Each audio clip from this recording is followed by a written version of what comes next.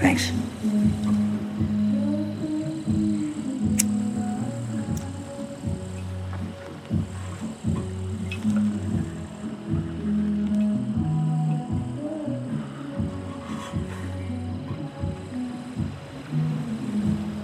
So... What? Are you gonna make a move, or...? On you? No, on her. It depends. On what? Whether or not you're going to fake it. Well, I won't have to fake it if you know what you're doing. I know what I'm doing.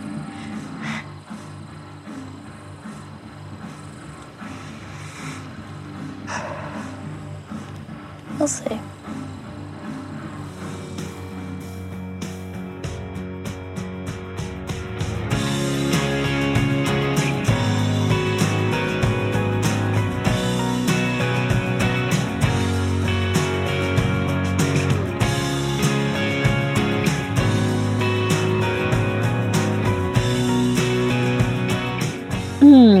Hello, and welcome to Killer Casting. I'm Lisa Zambetti, a casting director in Los Angeles, probably best known for my work on CBS's long-running procedural Criminal Minds. And I'm so happy that the show I worked on is going to be dropping August 10th called Reservation Dogs. It's on FX, and it's written and directed by Sterling Harjo and Taika Waititi. And I'm just so proud of it. The series regulars are all Indigenous cast members, and I just had a remarkable time going to Oklahoma and helping to find these amazing actors. Any hoodle, but that's not what we're here to talk about. We're here to talk about, of course, Mr. In Between. We are in the thick of it. Today, we're going to be going over episode 7, I'm Your Girl, and episode 8, which is called I'll See You Soon. And with me today is... Hello, it's Brian A. Hill from Los Angeles, California. Hello. Hey, Bri. What's up? Nothing. Just I'm dreading the series finale. I know. And and to chime in with us today is also Dean from Melbourne. Hello, everyone. And yes, like you, Brian, very conflicted about this amazing series coming to an end. Well, we have some great guests coming up before it's all over with. We, of course, have dropped our Nick Kassem interview. We're going to be dropping our Damon Harriman interview and our Scott Ryan interview. And we have one last special guest that we are crossing our fingers that we will get after the finale, but you'll have to wait to hear about that one. But okay, so let's go to episode 7. I'm Your Girl. So the first girl we're dealing with in this episode is Freddie and his girl. So you want to talk about this scene that gets us into the episode? Because the episode kind of changes into a totally different vibe, halfway through. But what do you think about this opener? Well, I immediately expected comedy because the last time we saw her was around the toilet paper controversy between the two of them. Right? That's right. You know what I mean? So I immediately anticipated comedy, but something really odd happened for me. This was the first time because Freddie is beat up and disheveled. It's the first time I'm seeing him with a younger body. If you look at the scene, it's like he looks more slight. He's in a really oversized shirt. And it's just very strange. He's never looked this kind of diminutive and weak. I noticed that too. Which is really interesting. Yeah, he definitely almost had a plaintive sort of whine to him. I mean, he was definitely getting his hand smacked for his gambling. She clearly rules the roost, his girl. And she wants him to talk to Ray to get him out of this gambling debt, and he does not want to. And of course, he forgot the dunny paper. What is dunny paper? Do you know? Toilet paper.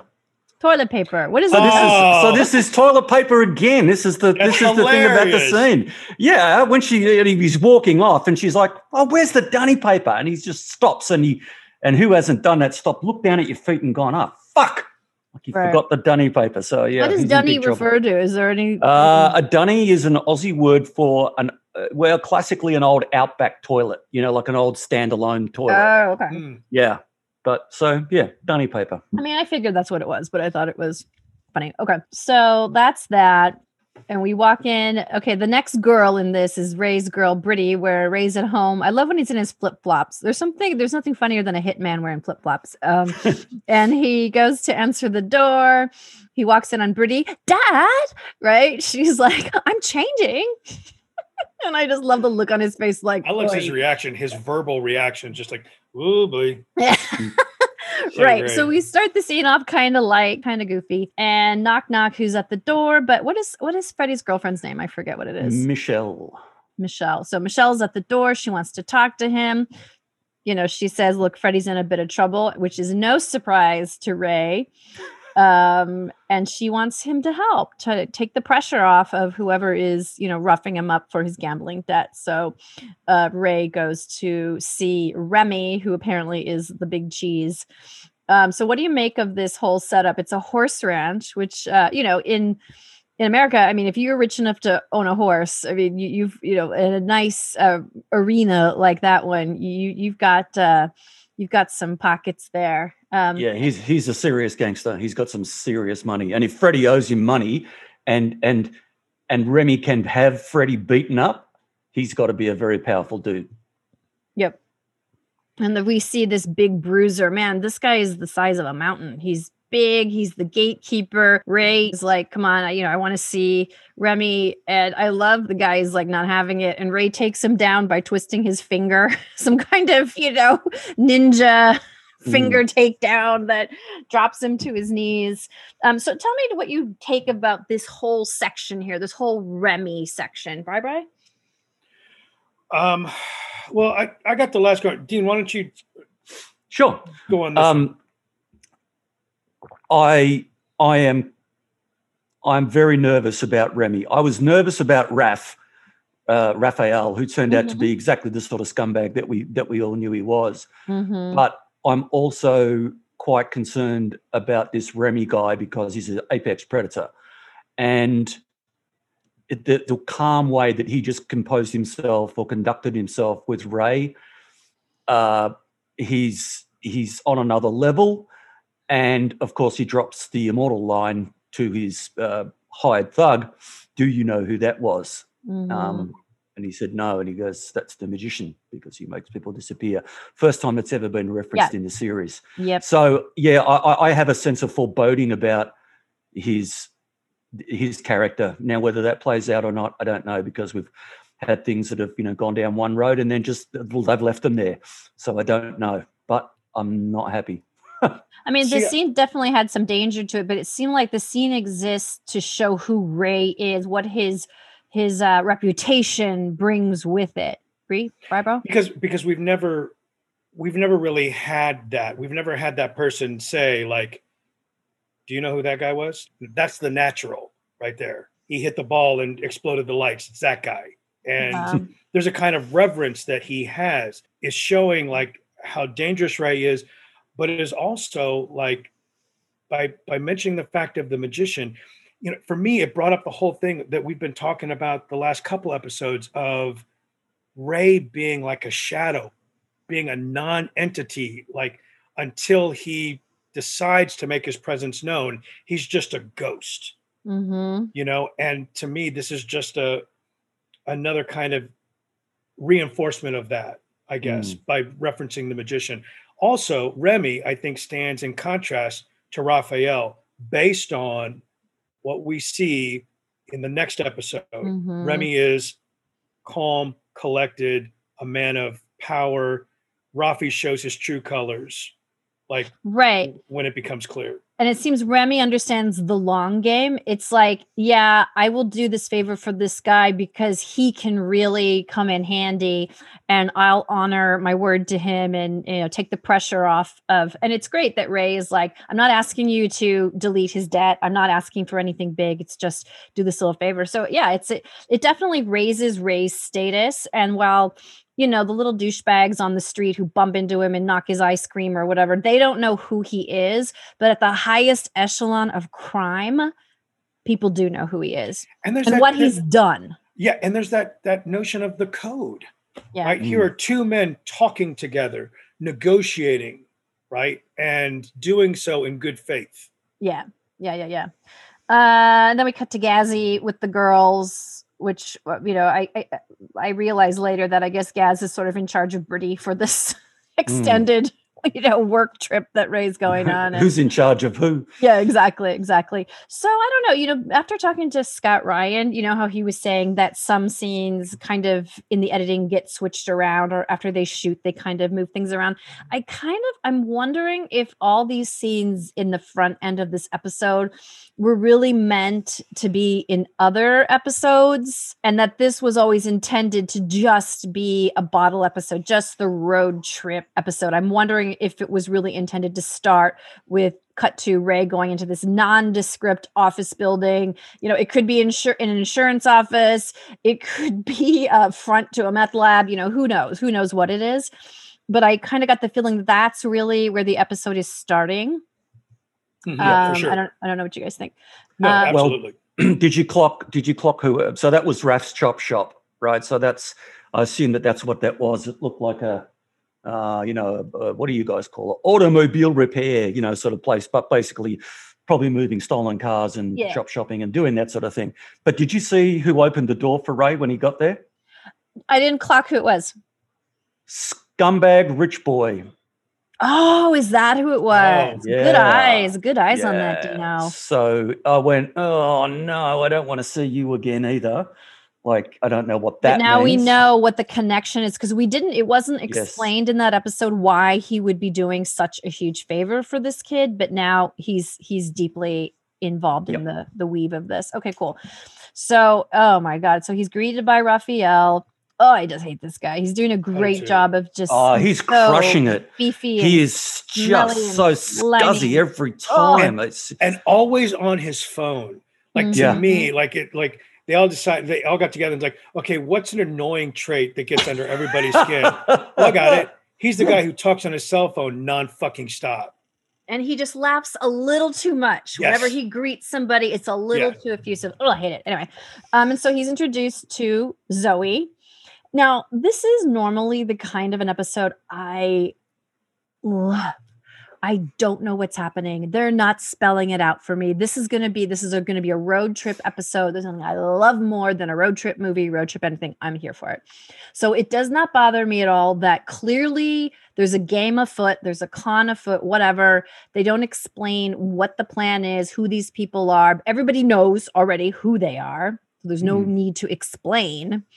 And I'm totally fine with that. But it's very interesting. So she rides with him. She doesn't ride with Raphael. They're, put together for some reason. Any thoughts before we launch into this buddy road show here? Yeah, look, there was an awkwardness to, I think, intentional, or it was just her character. I don't know. But there's been some speculation about whether she's a cop. Like, she's not who she seems. I definitely got the sense that she was not a university student. And, you see Raph putting a whole bunch of stuff in the boot of the car, including a spare tire, which I assume was full of drugs. And it's like, oh, well, she's there so that Ray doesn't look suspicious to a police car driving along. But then Raph's by himself, so that doesn't make any sense. And she's very quirky, isn't she? And it took me quite a while to tune into her wavelengths, but I certainly got there by the end of Ep 7 and certainly into Ep 8. I'm with you, Lisa, in terms of just letting the scenes be what they would be in real life, the kind of awkwardness and just where your parents from? Oh, yeah, no, never been. But I mean, the conversation is so stilted, and which makes complete sense because they're total strangers. Right. You know what I mean? So they let the scene be quiet and let the kind of radio bed playing underneath just kind of be the action, be the conversation, which it may not be the best written thing on the planet, but it's ballsy, man. It's such a cool drink of water. Yeah, you know what I mean? It is so not what we're used to. It's a salve to what we would get over here. And I just appreciate it. These quiet moments. Yeah. Quiet is a word I'm going to use again. Yeah. And so obviously we're trying as the audience member to figure out who is she. Now she doesn't seem to be any threat to him because he's not, icing her out. He doesn't have like a huge wall up to her. He's probably as chatty as we've ever seen him. So whoever she is, she's not like a threat in some way. The only thing is when he's driving and then the sun goes down and she falls asleep and you kind of see him looking at her. And I'm like, the only thing I sense is he's maybe a little worried, like, is she going to be up for whatever this thing is that they're doing? Like, is he going to have to hold her hand through this, or is she going to be up for it? He doesn't know yet. But I thought it was funny that Ray got to watch her. Gaz would have killed. The PP man wasn't there to see her pee. Exactly. So they get to the motel, and again, it's very confusing. Not confusing, but intriguing that they have to share a room. Like, why would they have to share a room? How cheap is Raphael? Like, what is it that's part of the plan that they have to share a room? So that's really interesting to me. And here's another thing too. Beyond that, why does Rafi have to be there? Mm-hmm. You know what I mean? Like, this is the thing that I can't imagine that Ray is really digging this situation much, this dynamic with Rafi, because when he was head of security for Freddie, he had all kinds of autonomy. Yeah. And he's literally like being handheld. Yep. Exactly. Yeah. Yeah. So whatever it is, it's important enough that they have to have walkie-talkies to make sure they give each other the signal if a cop is passing by. It's important enough that they have to stay in the same, motel, that we would say. And she is completely at ease with this situation. It doesn't seem like she's a sex worker. She doesn't seem like a drug addict. She's like, hey, could you crack my back, walk on my back? She's like nonplussed at this total stranger. She doesn't think he's going to sexually assault her. It's just really interesting. And by the way, I love when people walk on my back. So I totally dig that. And again, we don't know what the job is. They make a mention of they're running drugs, but still, why do they need her? Why do they need a uni student who's, clearly got her shit enough together to be a graphic design major? It's all just a big question mark, and I'm totally fine with that. But, and I hate to say this because I don't want to piss anybody off. I don't want to piss off certain people who might be coming on the show. For me, this casting choice was one of the few missteps for me. And I know that Emily Barclay is a hugely accomplished young actress. She's just got all kinds of accolades. She's done theater. She's done all kinds of things. And I know that she was a good get for them. But for me, there just was not a spark between them. Not that it has to be an obvious spark, but there's just nothing about, Scott Ryan could have, sparks with a banana. I mean, he's so compelling and not sexy in a traditional way, but there's something about him. Like I would definitely do him. You know what I mean? I don't think that, I think most women would find him like, wow, I don't know. You like him dangerous, Lisa. Yeah, he's dangerous. He's quiet. He's trouble. He's trouble written all over. And I just didn't feel like she wasn't quirky enough for me to be quirky. She wasn't, I don't know. When I try to describe it, I can't. It's just something in my gut as a casting director. I just didn't see. I don't mean that she needed to be really commercially beautiful, because I don't respond to that. There was just something about her that it seemed like if you already knew who she was, you maybe put more on her than she actually brought to the role. That's my opinion as a casting director. Well, and I mean, I had the same issue. Part of it was we have an issue of a significantly older man and a much younger woman, which I think is problematic. I mean, that's kind of like the typical fare. But Ali was younger than him, but I felt like they could be in a scene, like they could be in a relationship together. Like she could go toe to toe with him. There was a kind of, they were equals. They were equally matched. Yeah.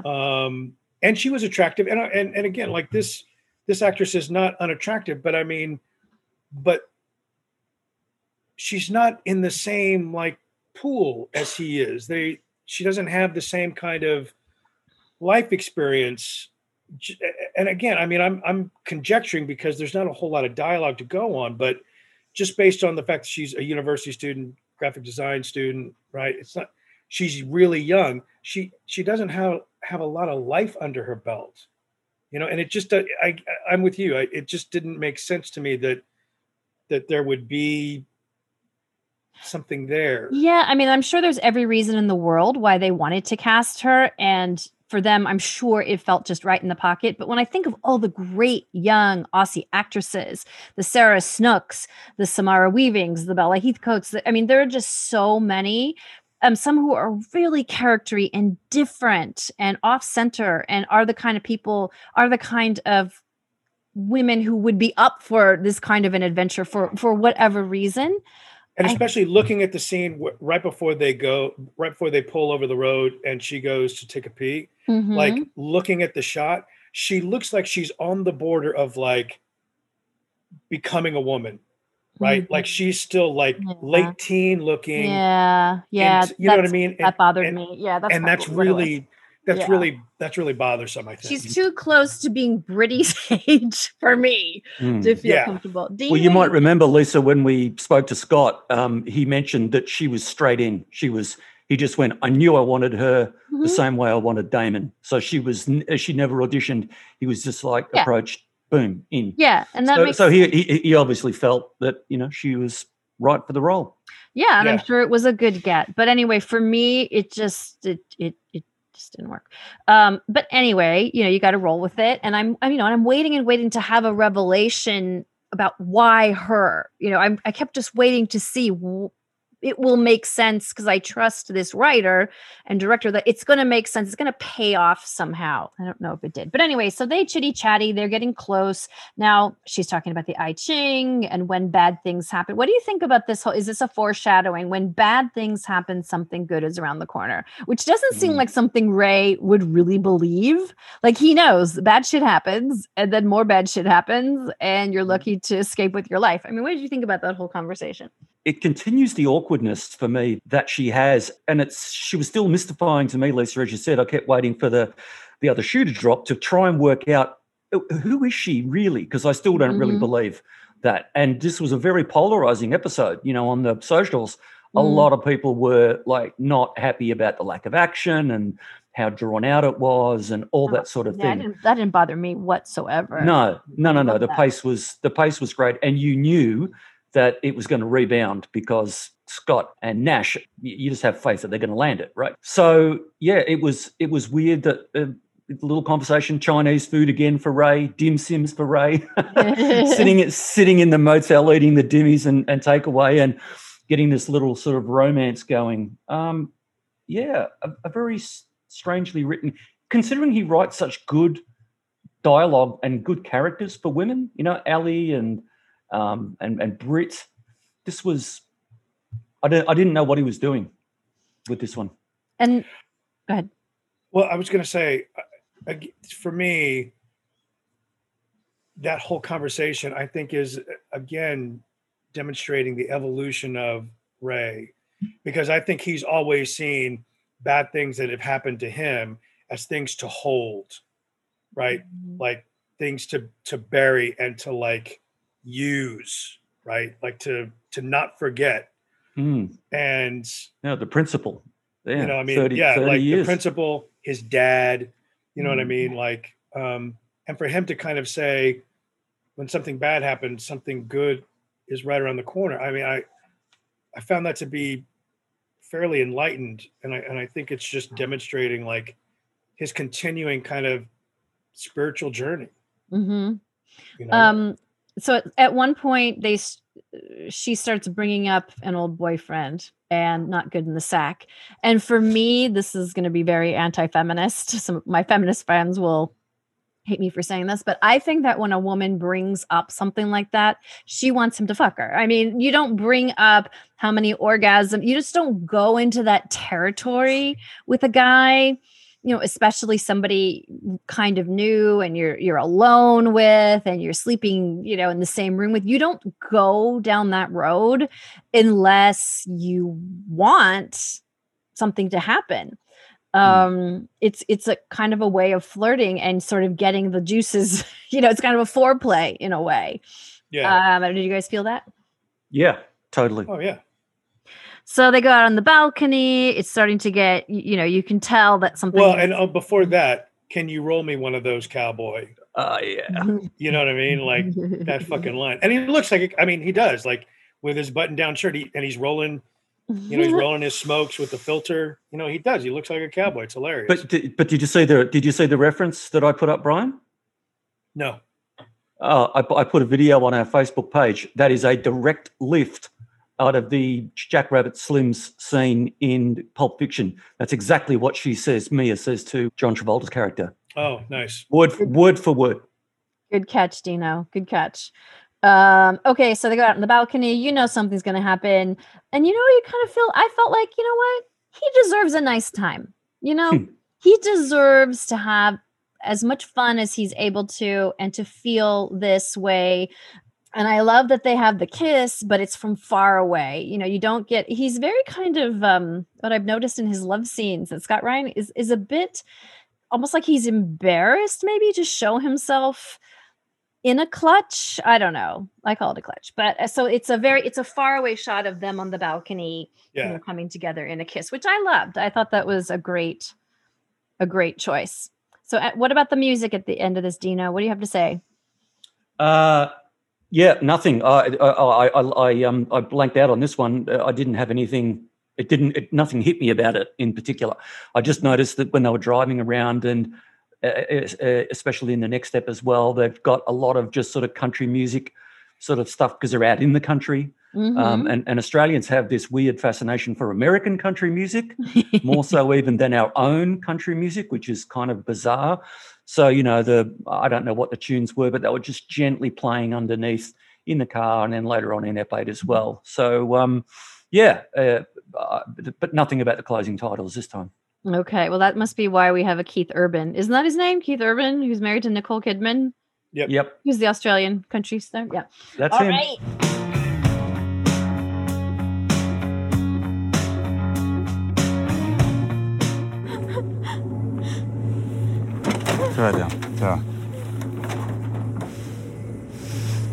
Put Zoe in my car.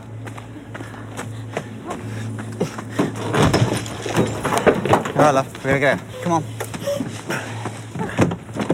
Let's go.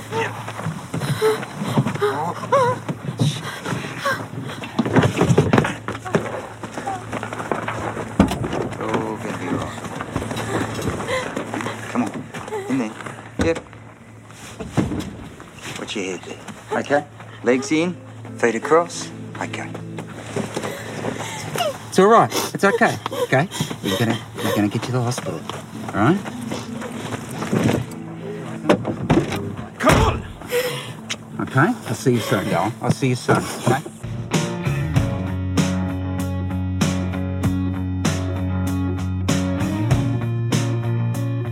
Let's turn. This is the penultimate, right? Am I saying that right? Yep. That's it.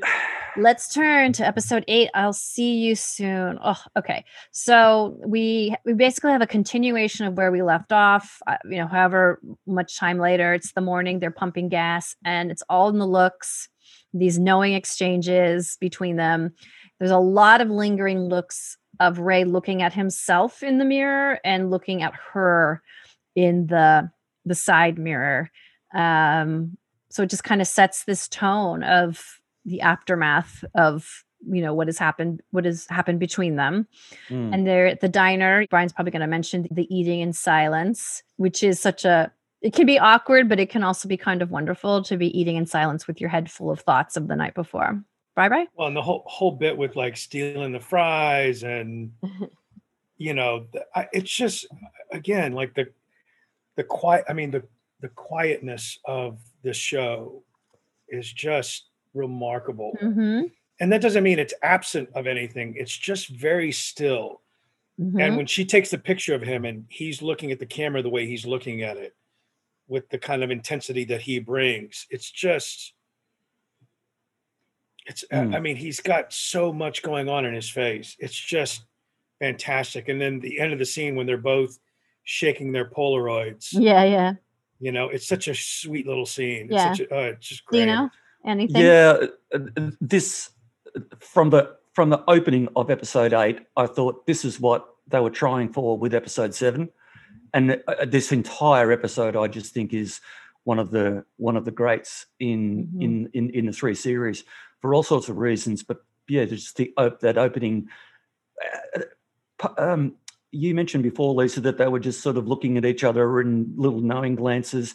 There was a comfort. I thought there was a real genuine comfort between the two of them at that time, and having breakfast as well. And Ray kind of, flirting, and it was very un-Ray. Yeah. And I thought that was, nice, affecting and affectionate, which is not what we've come to expect from Ray.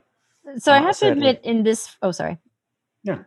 I have to admit in this first little section here, I got a little whiff of crazy from her. There's something about the way she was, getting out the camera to take his picture, something the way that she was looking. And for me, because I don't know what's happening next, I'm like, there's a little crazy there. There's a little something off. Something is bound to happen to reveal that, I don't know, like what was that out there, Dean, that she was really a hit woman, or I don't know what it was. Yeah. But there's going to be something, there's going to be a reversal of something, and he's going to get his heart broken or his, whatever.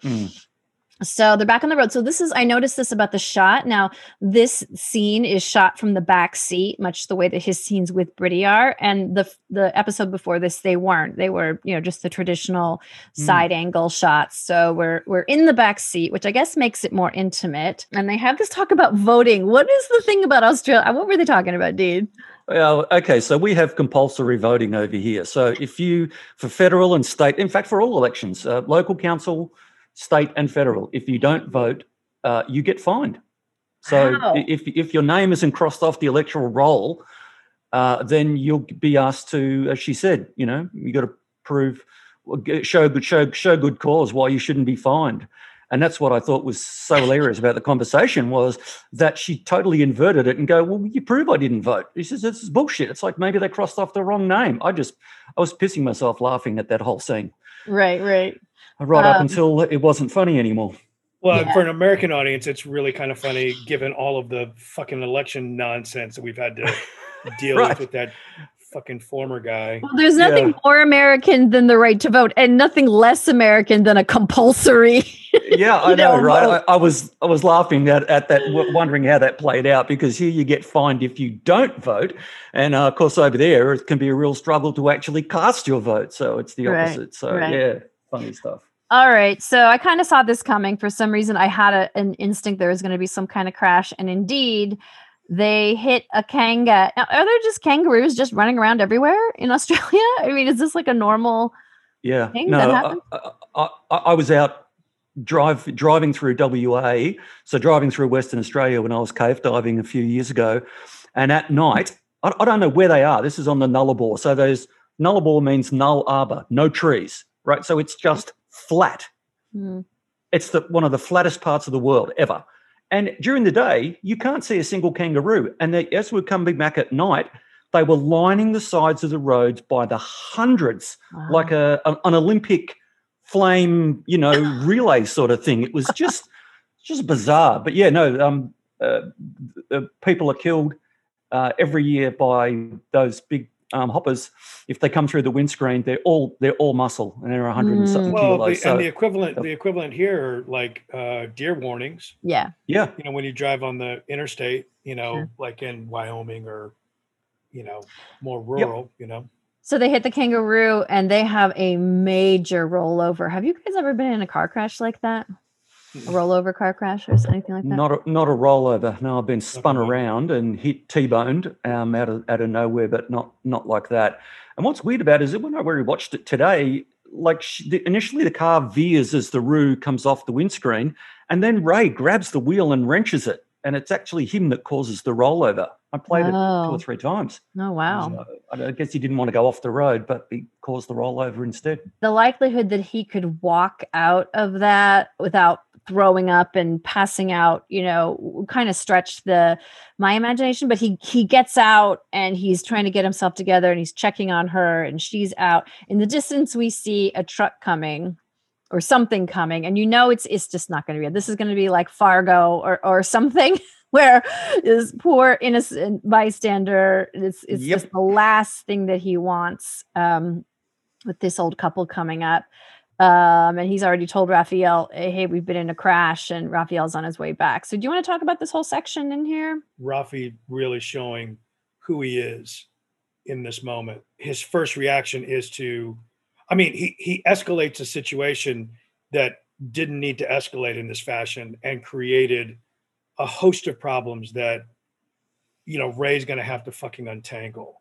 Right. And it shows, to me, a lack of kind of moral clarity or even criminal sophistication or any criminal kind sophistication. I mean, like he overreacts in the worst way. So there's something going on where they can't call an ambulance for whatever reason because they'll find the drugs or, it's just not going to be possible to do what normal people would do if you get into a crash. And they take out, and then Rafi shoots this sweet older couple in their camper. That was brutal when the older lady is running away and he just keeps, pumping her full of lead. I mean, five shots.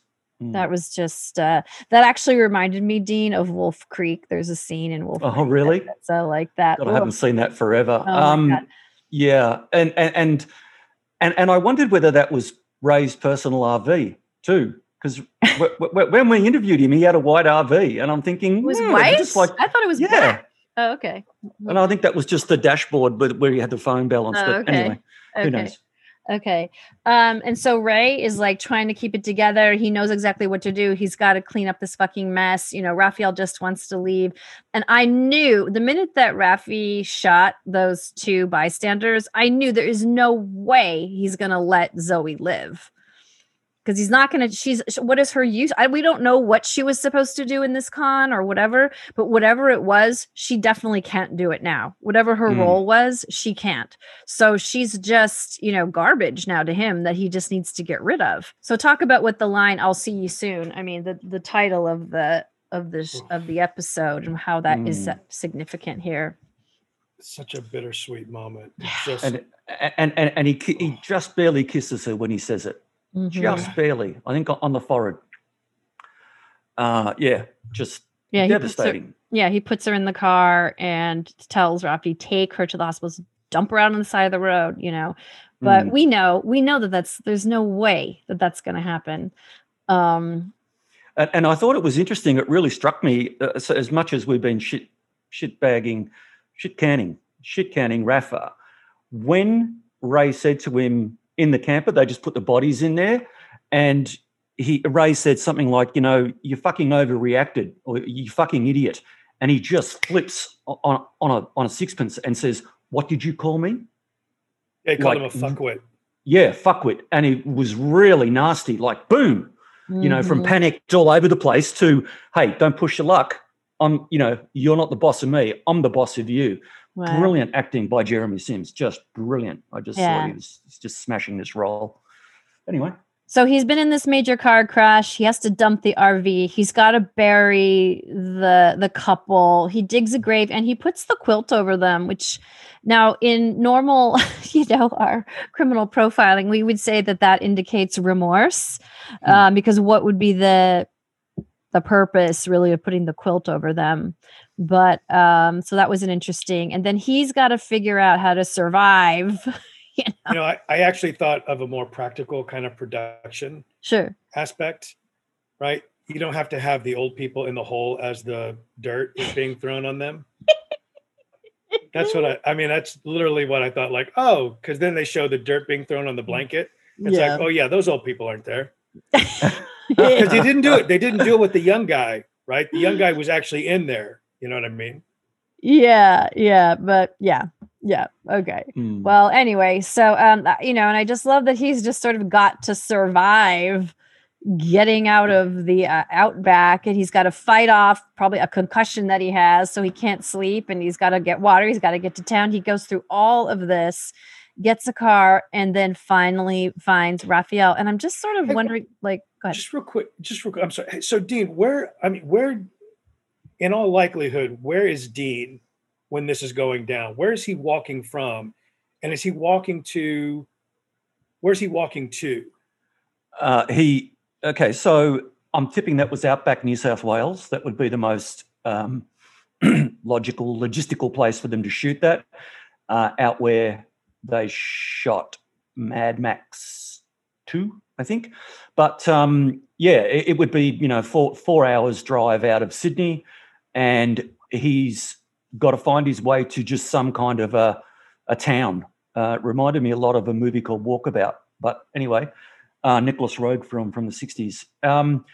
He's got to go into survival mode and Crocodile Dundee mode. He's got to get water and find his way. So that red dirt is classic Aussie outback dirt, and that's where he was, and just trying to get to some pissy little town there where he steals the car and hightails it to the rendezvous place for to meet Raph. Go ahead. One thing I definitely clocked and really appreciated was he's in jeans and a long sleeve shirt. He's not in shorts and a t-shirt. You know what I mean? Like, he is prepared for being in the desert, that's what you should wear. And, he grabs the hat and sunglasses from the old couple. So, yep. But I was just curious, like, logistically, like, how far out was he from a town? And because as a former soldier, I mean, I would assume that he would know the lay of the land and, like, which way is north and how to kind of navigate that area. But I was just curious, like, how long that would take to actually do, Yeah, I'd say it looked like a couple of days, or at least, through that one day and then into the next. And because, there's the fireside scene, so there's at least that. And he is just trying to survive. But I think he knew where he was going. So he knew, okay, I've got to be heading this way. And he probably would have passed the town and known that, that town was like 30, 40 Ks back that way. He's just going to have to keep walking until he gets there. So I was a little confused that when he finally gets to the rendezvous point, where are we? I mean, and I'm trying to figure out, like, if the plan had not gone awry, is that the place they were supposed to meet? Like, it seems like another car chop shop. I mean, they haven't gone back to Sydney, right? They've gone. No. That's out in the country. Absolutely, yeah. So I don't know, because, like, if it was a drug deal, they didn't sell the drugs, or maybe Raph did. We didn't see it. But I guess it was to deliver what I assume were the drugs. But you could see in the background of some of the shot there, they had like a Breaking Bad style sealed in plastic sort of, what do you call them, like a greenhouse. And somebody was cooking meth out there. So maybe that's where they cook the meth and then they take it back to Sydney and sell it. So I figured that. Before we get to that point, so I actually caught it last night on air. I watched the whole thing on Hulu today, but I caught it like halfway. I caught it last night on air and decided to watch it from the time that he is at the water after the fire at night, when he's at the water washing his face in the river or whatever. Yep. And then I watched it to the end. So I had no idea I knew that Zoe wasn't around. So something happened to Zoe, right? But I didn't know how he got here. And so I adore that. I love that. Well, you know me, I got to know the endings of things, right? Yeah. So I stuck with it. And so let us not overlook the scene of him getting the Slim Jim. And this is what I mean by the show being so quiet.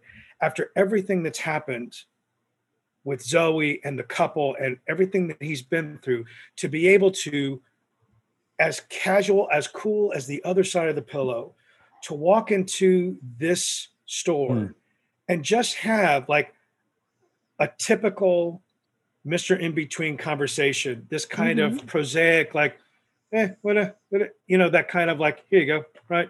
How you doing? Like that kind of conversation, and just be how's your day been? Yeah, good. You? Yeah, good. Like just a kind of standard conversation. Once I saw the beginning, right, have that moment as a character, I think is absolutely extraordinary. And it just, that quiet is what like typifies this show. But he's got to do that. That's why he's, as you say, that he's a ghost. He's a shadow because he's completely non-remarkable when he makes that transaction. So that later, when the police come by, the guy's like, and the colors he's wearing like this kind of dull gray and black pants. Yeah. You know what I mean? It's there's nothing for somebody else to clock. Like, there was this weird guy who was in here and he seemed all shook up and he seemed like he had a concussion and, or whatever. Yeah. Actually, you made me realize, Brian, the same quietness he brought when he went to see Remy and the guy was, the big guy was trying to heavy him, that Ray drops his voice and the quieter that he speaks, the more danger you're in, and he was talking to that guy who was barely above a whisper. Oh, yeah, I just want to, is he up there? Can I have a look? Not, hey, get out of my way, motherfucker. All that sort of stuff, which we know is the antithesis of Mr. In Between. But yeah, it was just like, ooh, you don't know the danger you're in, mate. Yeah. So he gets to the rendezvous point and he finds out right away that Rafi just, she didn't make it, mate, or whatever, that he knows that he never even tried. And God knows where her body is. God knows where they dumped her, probably still alive somewhere. Well, and again, Rafi on the phone gives him the finger, pause, like, I'll be with you in a second. I mean, everything about this guy makes me want him to die, like in the slowest, most possible way. Right. So then, and I don't really know, I don't even know what he's doing at this point. Is he picking up money? Is he continuing the drug? I don't really know what. No, I think I think he got his pay. He's got his payoff and he went. I think that's what it looked like to me because he threw an envelope down there, which I'm assuming was full of a big wad of cash. With his, into his bag. Yeah, bag of clothes. Okay. Yeah, I was just confused. Like, is this the end of the job? Is this is there more that he has to do? I don't even know. So he gets in this new car. He drives past the crash site, which he stares at it for a really good long time. And then it's all taped off. So police have been there. They don't know what the fuck has happened, but they've been there. And then he goes to a literal crossroads. It's not a very subtle no, not at all. symbol. And it's a beautiful sunset, or maybe it's a sunrise. I have no idea. But he gets out of the car and he can finally release. I was thinking, Brian, I would love to know what the script says on the page about those last moments. I would just love to, So what did you think that all meant? What did you think that all last sequence meant? Well, I did read something that made my eyes pop, and that is when there was a really weird scene when Ray says, have you got a car for me? And then Raph looks at one of the heavies and he nods, and Ray says, where are the keys? And the guy says, they're in the car. I thought he was going to get whacked. Right there and then. I thought, no, he's this could be it, I don't know what's going on. But somebody wonders, I read today, whether Zoe's body is in the Merc. I thought that too. I wondered that too. Yeah. Is that going to come back to haunt him? And where are the photos? Were they left in the car? So the little Polaroids that they took and, whatever. Oh, yeah. Lots of loose little strings there. Yeah. So, it's going to be interesting to see where they take it and what Scott has decided to do with him at the end. Who knows? Yeah. Well, I literally have no idea what he's going to do. I mean, I think that the fact that they have referenced the magician for the first time in the previous episode, and we're coming up on the last episode, I think that's so he doesn't just make other people disappear. I think that he's going to make people disappear, or he's going to make himself disappear, I should say. And I think that last moment, I mean, the questions that Brittany asked, like, are you happy? Or all of those things, all of the things that I've mentioned in terms of like the evolution of Ray. And, here's somebody who he called darling. I'll see you soon. And she was damaged. She was killed just by being with him. And I think that maybe this feeling of being jinxed, of being not good for people, I think maybe Mm-hmm. he takes I think he takes a bow. Well, You know. Well, we will find out, people. All of this will be revealed. Brian, don't read any spoilers. Don't we got to figure out when we're watching it, because it would I'm not going to make any promises. I know Brian's the kind of guy who deliberately looks at the last page of a novel. Oh no, yeah, no, I stopped watching. So at the end of the eps, when they do a little quick cut montage, I watched it. No, I don't want to know. No. Not me, because I accidentally watched the coming attractions trailer, and I saw the two elderly people in the the RV, and I was like, okay, when is that gonna? I hate that. Anyway, I love it. I love it. Okay, folks. Well, here we go. So apologies to Scott and Nash for my comments about the casting, but hey, I gotta be real, right? I mean, I have to call it when I see it. I have to call it when I feel it, and I'd love to see Emily Barclay in something else, but I just felt here, although I did feel a lot more for her, obviously, and I'll see you soon. That of course that worked, very well, and you can't help but feel for her. But anyway, it's just my opinion, but I'm sticking to it. So for now, this is my sexy beast and me saying this is Killer Casting signing off. We'll see you next time.